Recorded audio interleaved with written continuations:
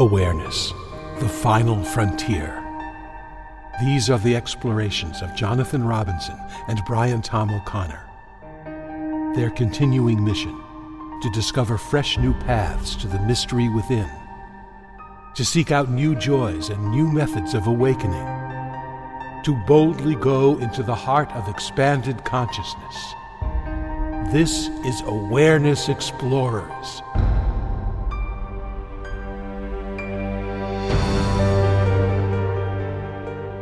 Welcome back, Awareness Explorers. Good to have you.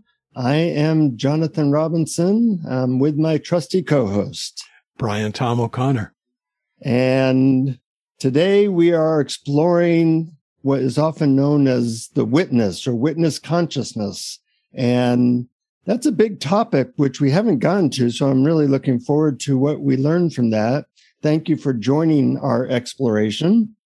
We never ask you, well, what do you think about witness consciousness, or what have you heard about it? So I'll ask you that, and then notice what your mind shows up as you witness that. But before we go into our exploration, I do want to thank our Patreon supporters, because you do make this show possible. We don't have commercials or anything, but a lot of people have put in $1 or $5 or even $10 a month at patreon.com/awareness explorers. And that helps us pay our bills and helps us feel appreciated. So thank you, all those people who have signed up. And you get a lot of stuff, some guided meditation, some special interview, extra things, some blogs from us. So we try to treat our Patreon supporters really well. But let's get into the meat of today, which is, what is witness consciousness? What are the problems with it? What are the methods for it? What's our experiences with it? What are your experiences with it? When I mention the topic witness consciousness, I always ask this of you, Brian. What is the first thing that you witness in your mind as it pops up different things? Well, the first thing is, when I think about it, I'm surprised that we haven't talked about witness consciousness, because it's a term that's really widely used. But then on second thought, I realize that's all we've been talking about for all these, however many 90 some odd episodes we've done, because it is awareness. But I think the trap, and we'll get into this in more detail, is when you think of it as the witness, and then you create a new identity around it, because it isn't really a separate thing that can be seen, that can be known. It is your real self, the I that you refer to, what that says when you say I, that notices all experience. As with a lot of our topics, the first thing you kind of have to do is define what you're talking about, because people use different terms for everything from a witness in court to somebody being I am that of Nisargadatta, to witnessing thoughts, to all kinds of things. So I think we have to realize that it is, they say devil's in the details, but really I think God is in the details.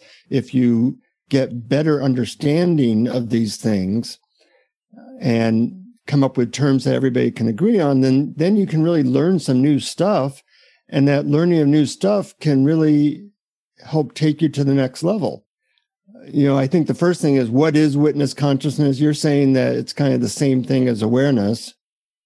And the first thing that occurs to me is that people use the term in various different ways, and some of them appear to be talking about awareness, and some of them are kind of like, I've known people who will use that term in a very psychological way, where it's not, they don't feel any connection to something bigger than themselves or present. It's a very intellectual thing.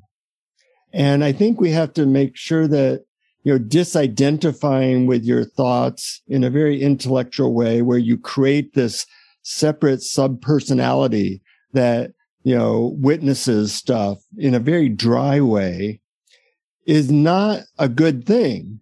In fact, that's what my wife would call dissociative disorder. And they have a lot of similarities, where you're just kind of like Spock looking at stuff.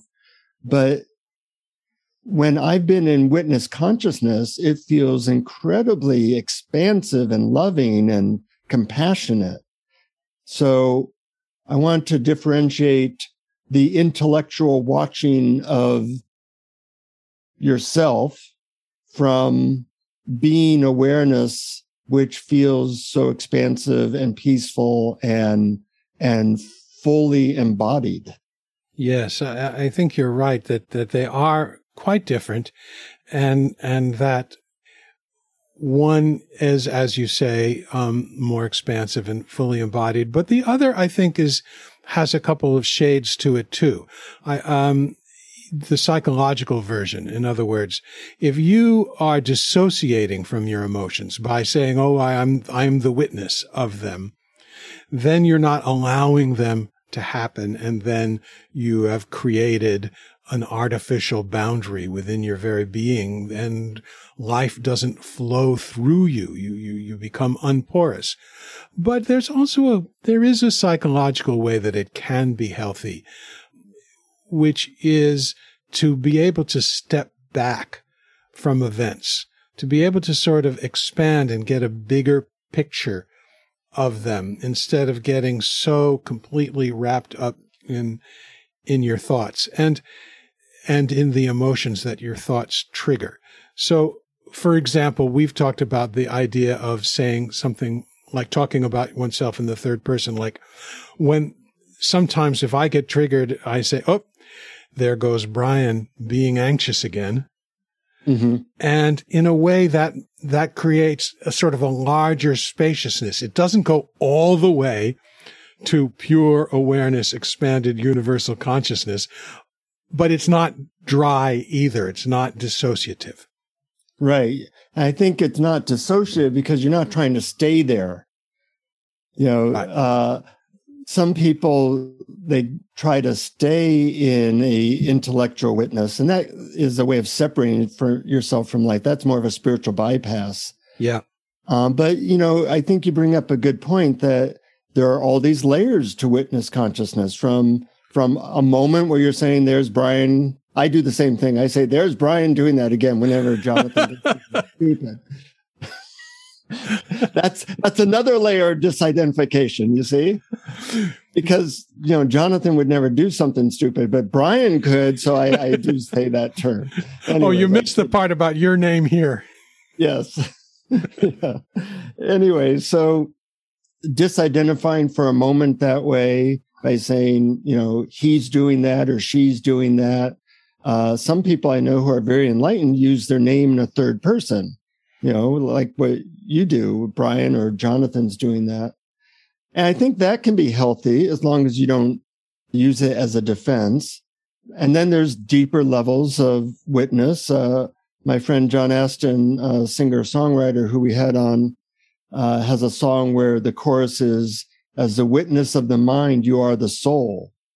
And to feel like you're witnessing and you are a soul, or you are this other worldly creature, is another possibility of what the witness is deep down. So there's all these levels. And there's also what Adyashanti has said about, which is you could say there's a witness of the head or thoughts.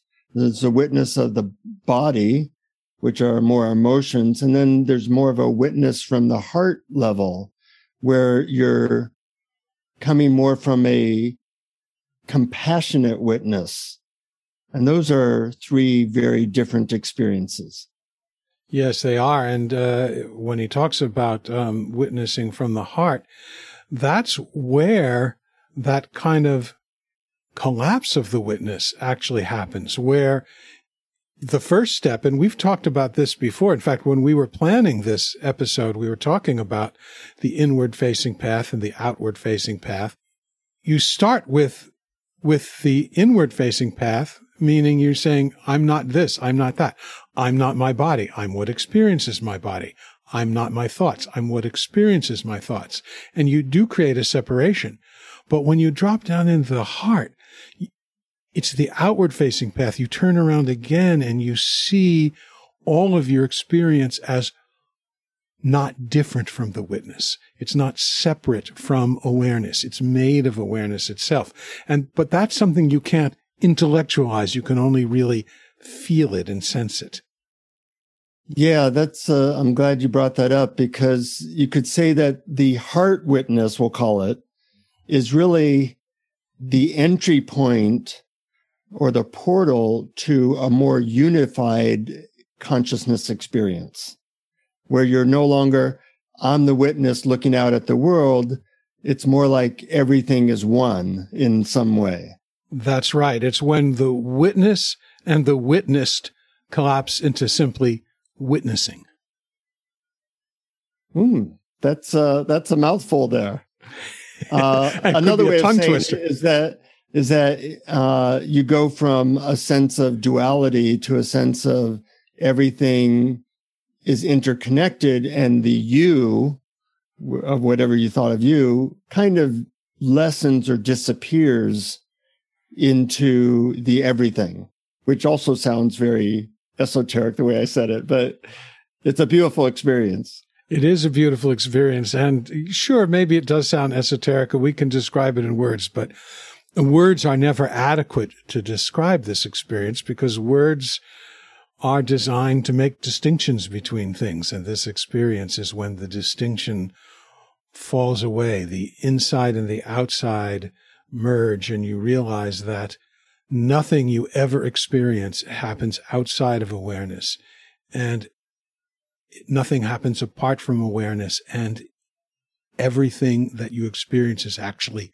simply made of awareness. It's like awareness waving in temporary forms, like waves arising and falling. We look at them and we say, oh, there's a wave over there, and we don't realize that wave and me are all just made of water. Everything becomes an us or a we. Yeah. Yeah, I like your description. And words really are as my old teacher used to say, words are turds. but you got to start somewhere. Yeah. You know, and it is actually easier to use words to separate out the witness from the witnessed as a first step. Mm-hmm. It's almost like a necessary step. But it's a dual. It's duality. It's, I am not that. I am the witness of that. And then the second step is when you look at everything from the witness and see that there isn't really a boundary. Mm-hmm. Yeah. I like something Fred Davis said, which was, you're really a camera, like a witnessing camera, thinking that you're a photographer. But there is no photographer there. You're just a camera. And that's one way of thinking about the witness. And it's also important to think of what the witness witnesses, because the witness, to be balanced, I think, has to witness maybe 50% of what this body is doing, body-mind is doing, your thoughts, your sensations, your behaviors, but also witnessing what's going on in the world. And some people get lost too much in witnessing just themselves, and they kind of become, unaware of anything in the world. And other people, they become very focused on the world, and they don't have any self-reflection or self-sense of their motivation. So there's a balance to the witness as to what is actually being witnessed. That's right. And in both of those cases, something is being excluded, either the world or yourself. And when you get that beautiful alchemical amalgamation, and they merge, there isn't something that's excluded. And the great paradox of non-duality is that duality is part of non-duality. Mm-hmm. Nothing is excluded. It all exists. There is a camera and there is something photographed, but they're not different. And the I, like if you say, I am a camera, it's the body and mind that's the camera. But when we step back and say, well, what's looking through that camera? What is looking through that viewfinder? That's when you do the first turnaround into witness consciousness, or pure awareness, as I call it. And that can be seen as universal. One universal witness looking through billions and billions of camera viewfinders. Right. You let go of your sense of separateness. I invite people as they listen to this podcast about the witness that they occasionally notice the witness. We're partly here to inspire you and help you experience higher states of consciousness. And sometimes I've been with friends and we were talking about consciousness and awareness, and then I realized we both left our coats at the restaurant, so you don't want to be talking about this stuff and leave it too far behind, which is always a danger. Yeah, it's a fine line. Yes, it is. So, how does it look if you're trying to use witnessing as your entryway into higher consciousness? What does that look like in terms of technique? And I think it's useful to make the distinction that you may want to bring up the witness for a couple seconds every once in a while. That it's not necessarily meant that you should live in a witness, because that kind of can create a separation from life. But you do want to know, well, how's it going? How's it, if you're a boss watching an employee, you don't want to be over their shoulder 24/7. That would make them be stilted, knowing that they're being watched every moment. But you might want to check in 10 times a day. Hey, are you still focused? Are you still doing good? How's it going? And I think maybe it's the same with the witness that, okay, let's take a picture now of what Jonathan is doing. What's his state? What's his behavior? Everything looks good. Okay, great. And you go back into the world. Or you go and you go, wow, he's really getting lost on that thought loop. Maybe he should get more present. And, the witness doesn't say that, but it kind of observes, it takes a picture and it sees what's wrong with that picture in that moment. In a way, it can be like an orchestra conductor trying to, hey, get back into the music, get back into the flow. So I'm wondering what you think about this idea of witness every, just a couple seconds every once in a while versus trying to stay there. Oh, I think that's absolutely key, because what we tend to think is going to happen is we're going to achieve some permanent enlightened awakened state. And there's a phrase that Adyashanti uses about the witness, and he says, or about witnessing, and he says, the phrase is always and already, meaning that you don't become the witness, you don't start to witness, you notice that pure awareness is already and always witnessing. And you can connect with it, as you say, for a second, a few seconds, 5 minutes, and it can be there, and you carry it around with you. I use the analogy of the infinitely refillable water bottle. Whenever you're thirsty, you take a drink, but you don't have to walk around with the bottle in your mouth 24/7 because it's so reliable. And the nature of the witness consciousness and of universal awareness is love and beauty and peace, because it's totally okay and allows absolutely everything. It witnesses everything. It doesn't deselect what to reflect. Mm-hmm.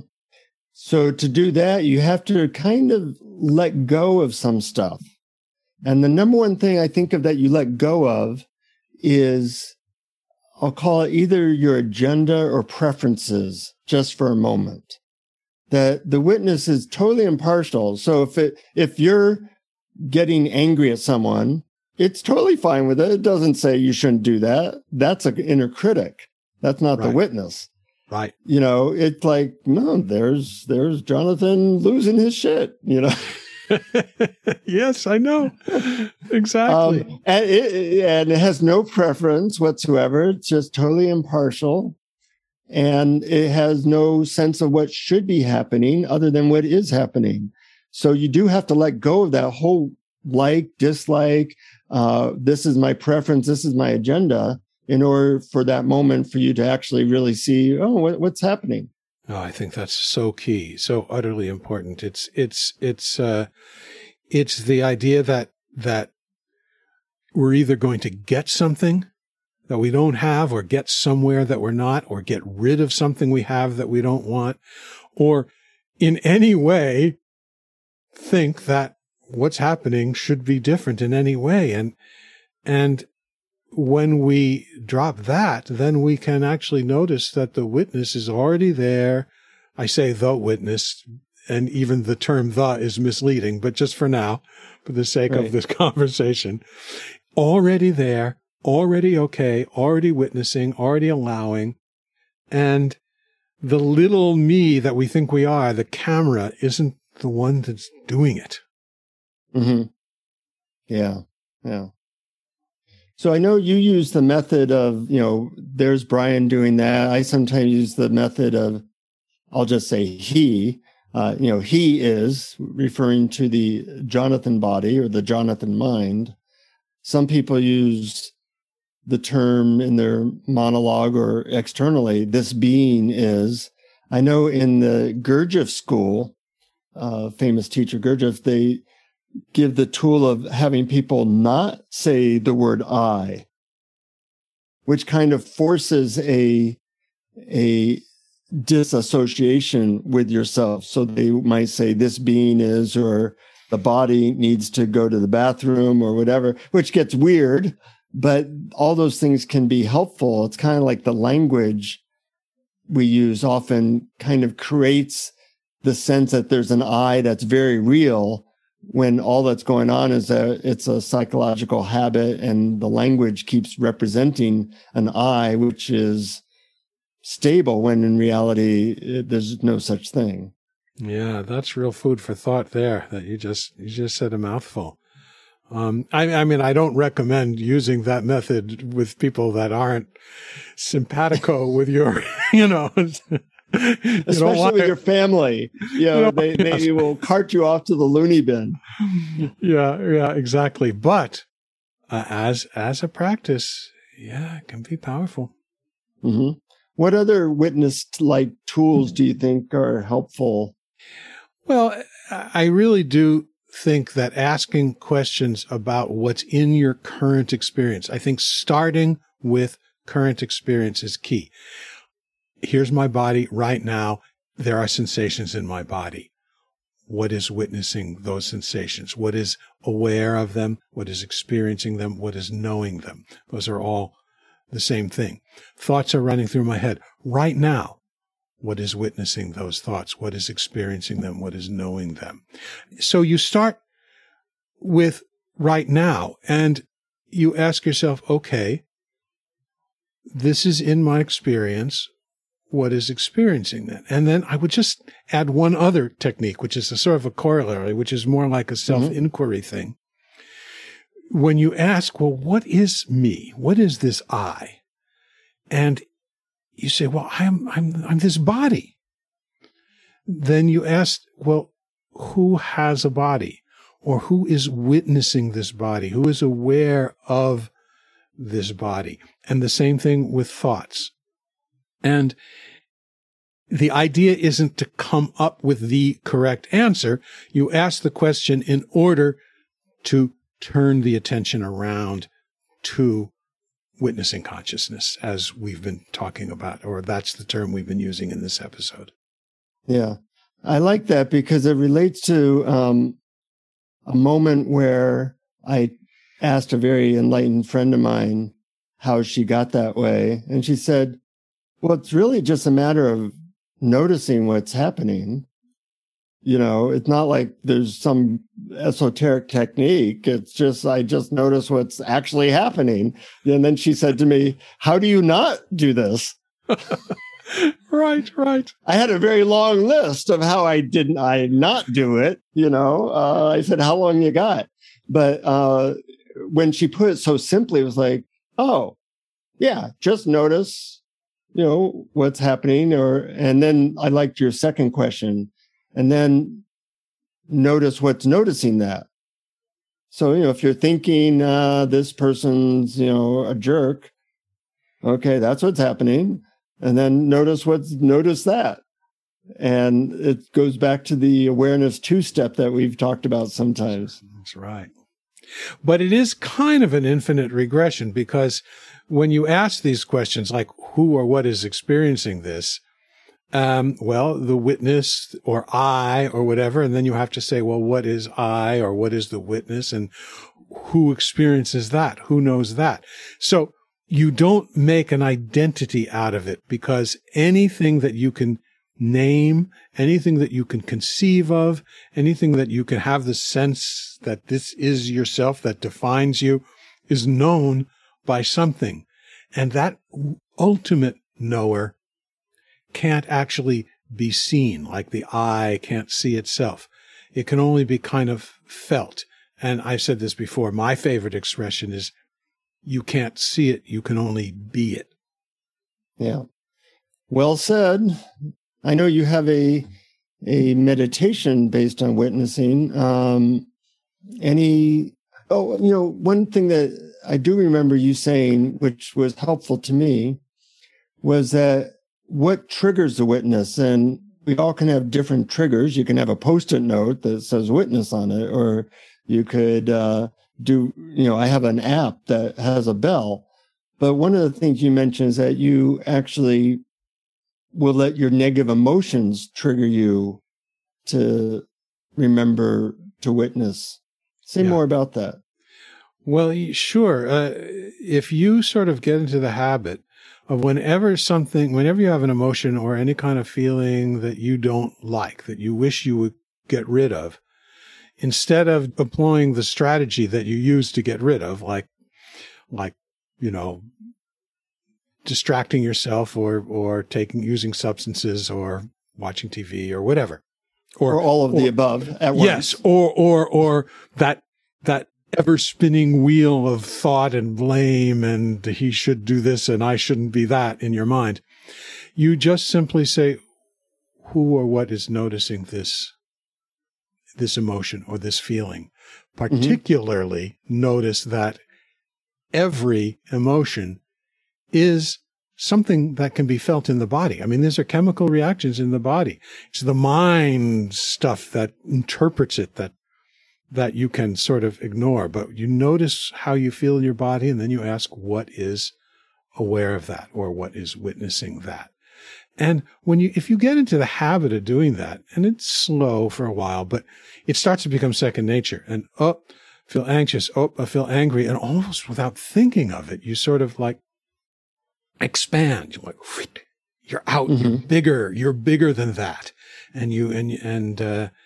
And so it's just a nice little habit to develop. And it's not a habit about achieving a state.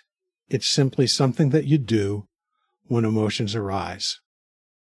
Yeah, and I think that last point's really important, that if you have the right motivation, you're just noticing, and you're not trying to get somewhere else.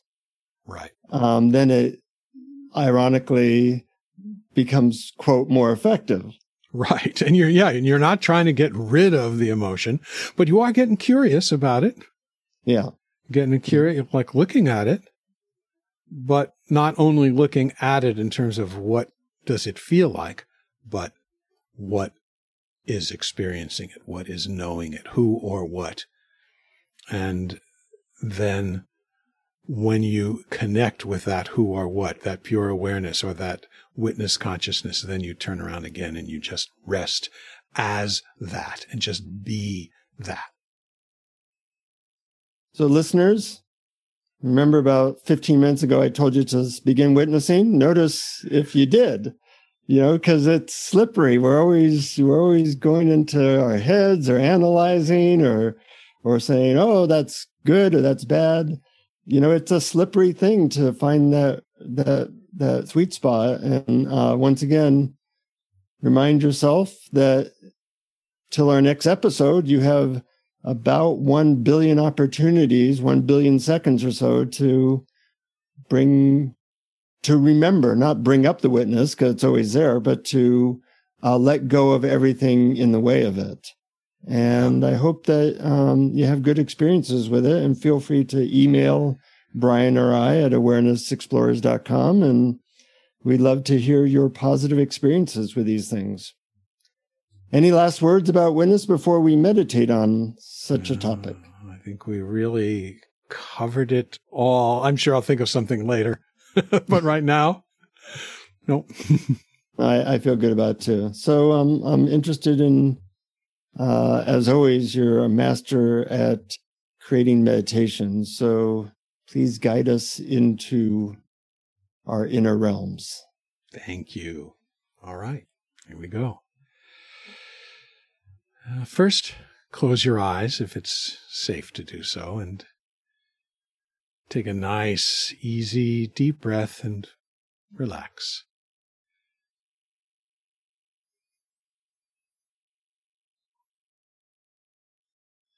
I'm going to take you through 2 phases of merging the witness and the witnessed into simply witnessing. First, we have to separate ourselves from what is witnessed, from the contents of awareness.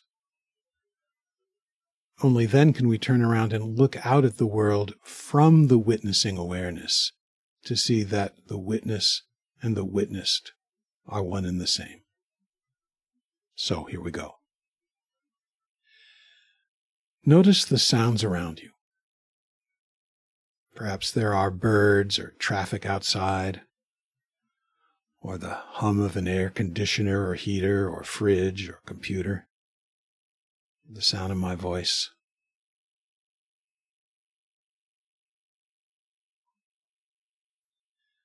Ask yourself, who is witnessing this sound? If your answer is, I am, then you are witnessing the sounds. You are not the sounds. Be the witness to whom the sounds appear.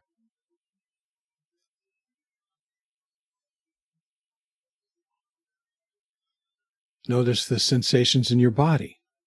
Maybe there's a breeze or a sense of weight on the chair or floor, or perhaps a tingling in your hands or feet.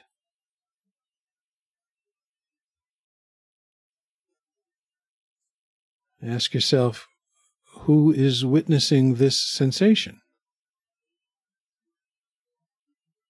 If your answer is, I am, then you are witnessing the sensations. You are not the sensations. Be the witness to whom sensations appear.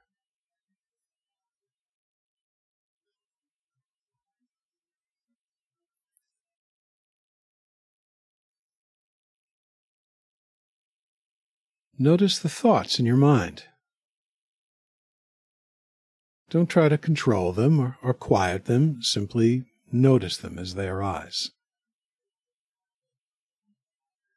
Ask yourself, who is witnessing these thoughts?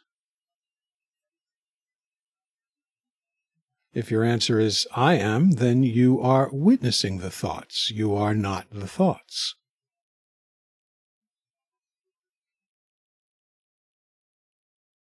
Be the witness to whom thoughts appear.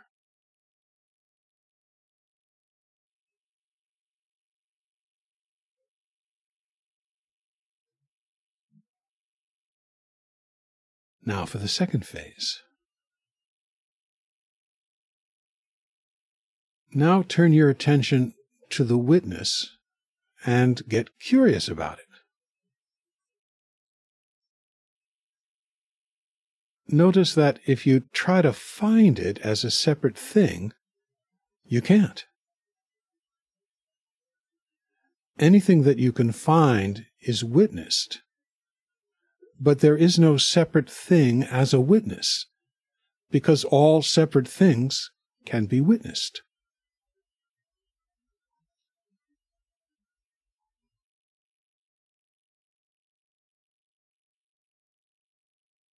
You can't see the witness, but you can be the witness.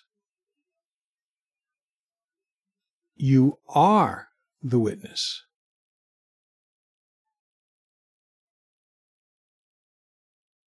Be the witness. You can't see it, you can only be it.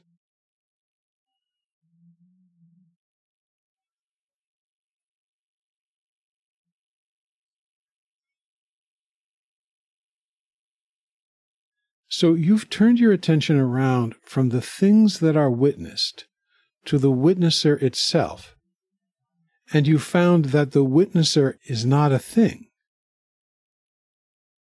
You could say you are not the witnesser, you are the witnessing.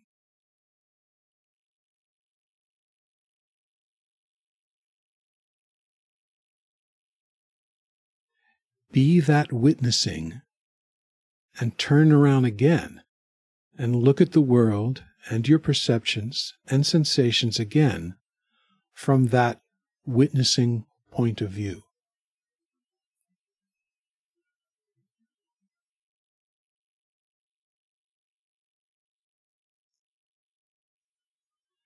That witnessing point of view is the same as awareness.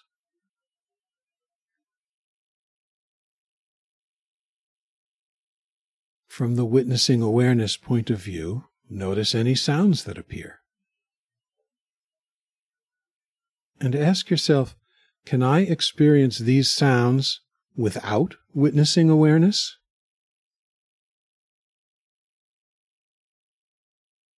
Notice that witnessing awareness is interwoven with all the sounds that appear.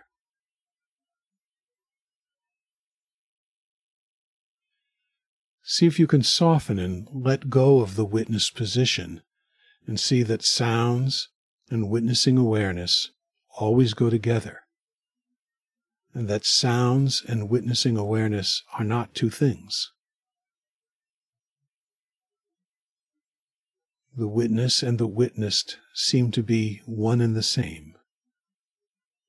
That is, made of awareness.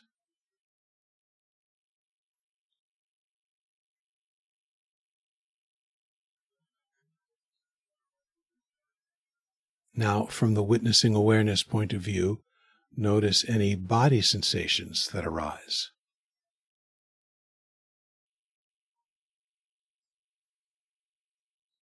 Ask yourself, can I experience these sensations without witnessing awareness? Notice that witnessing awareness is interwoven with all the sensations that appear.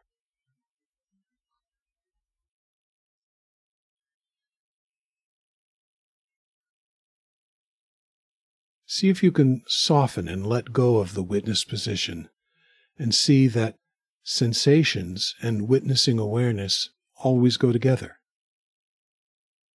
and that sensations and witnessing awareness are not two things.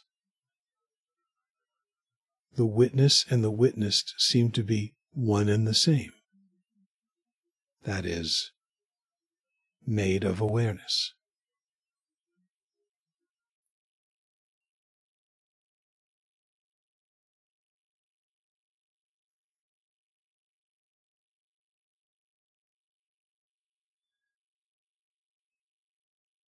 Now, from the witnessing awareness point of view, notice any thoughts that appear. Ask yourself, can I experience these thoughts without witnessing awareness?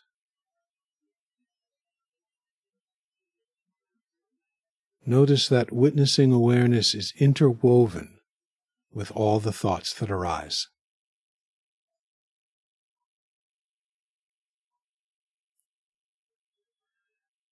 See if you can soften and let go of the witness position and see that thoughts and witnessing awareness always go together, and that thoughts and witnessing awareness are not two things.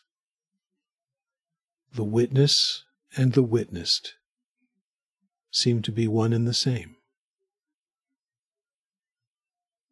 made of awareness.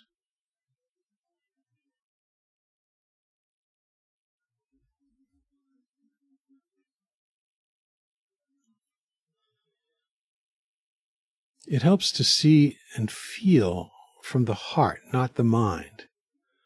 So see if you can drop into the heart and notice that you are life experiencing itself.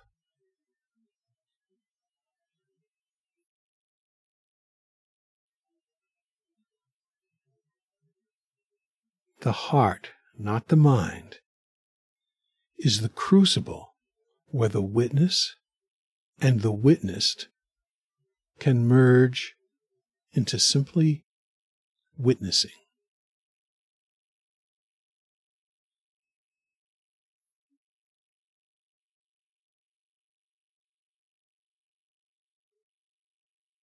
You are no longer a separate witness, but you are simply the witnessing, simply life.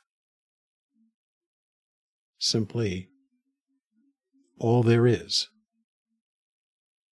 Simply consciousness. Simply awareness. Simply the universe.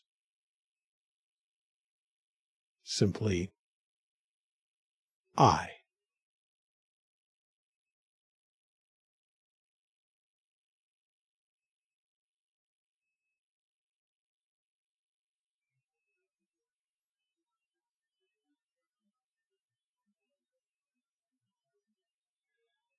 Now, take another easy, deep breath, and at your own pace, open your eyes.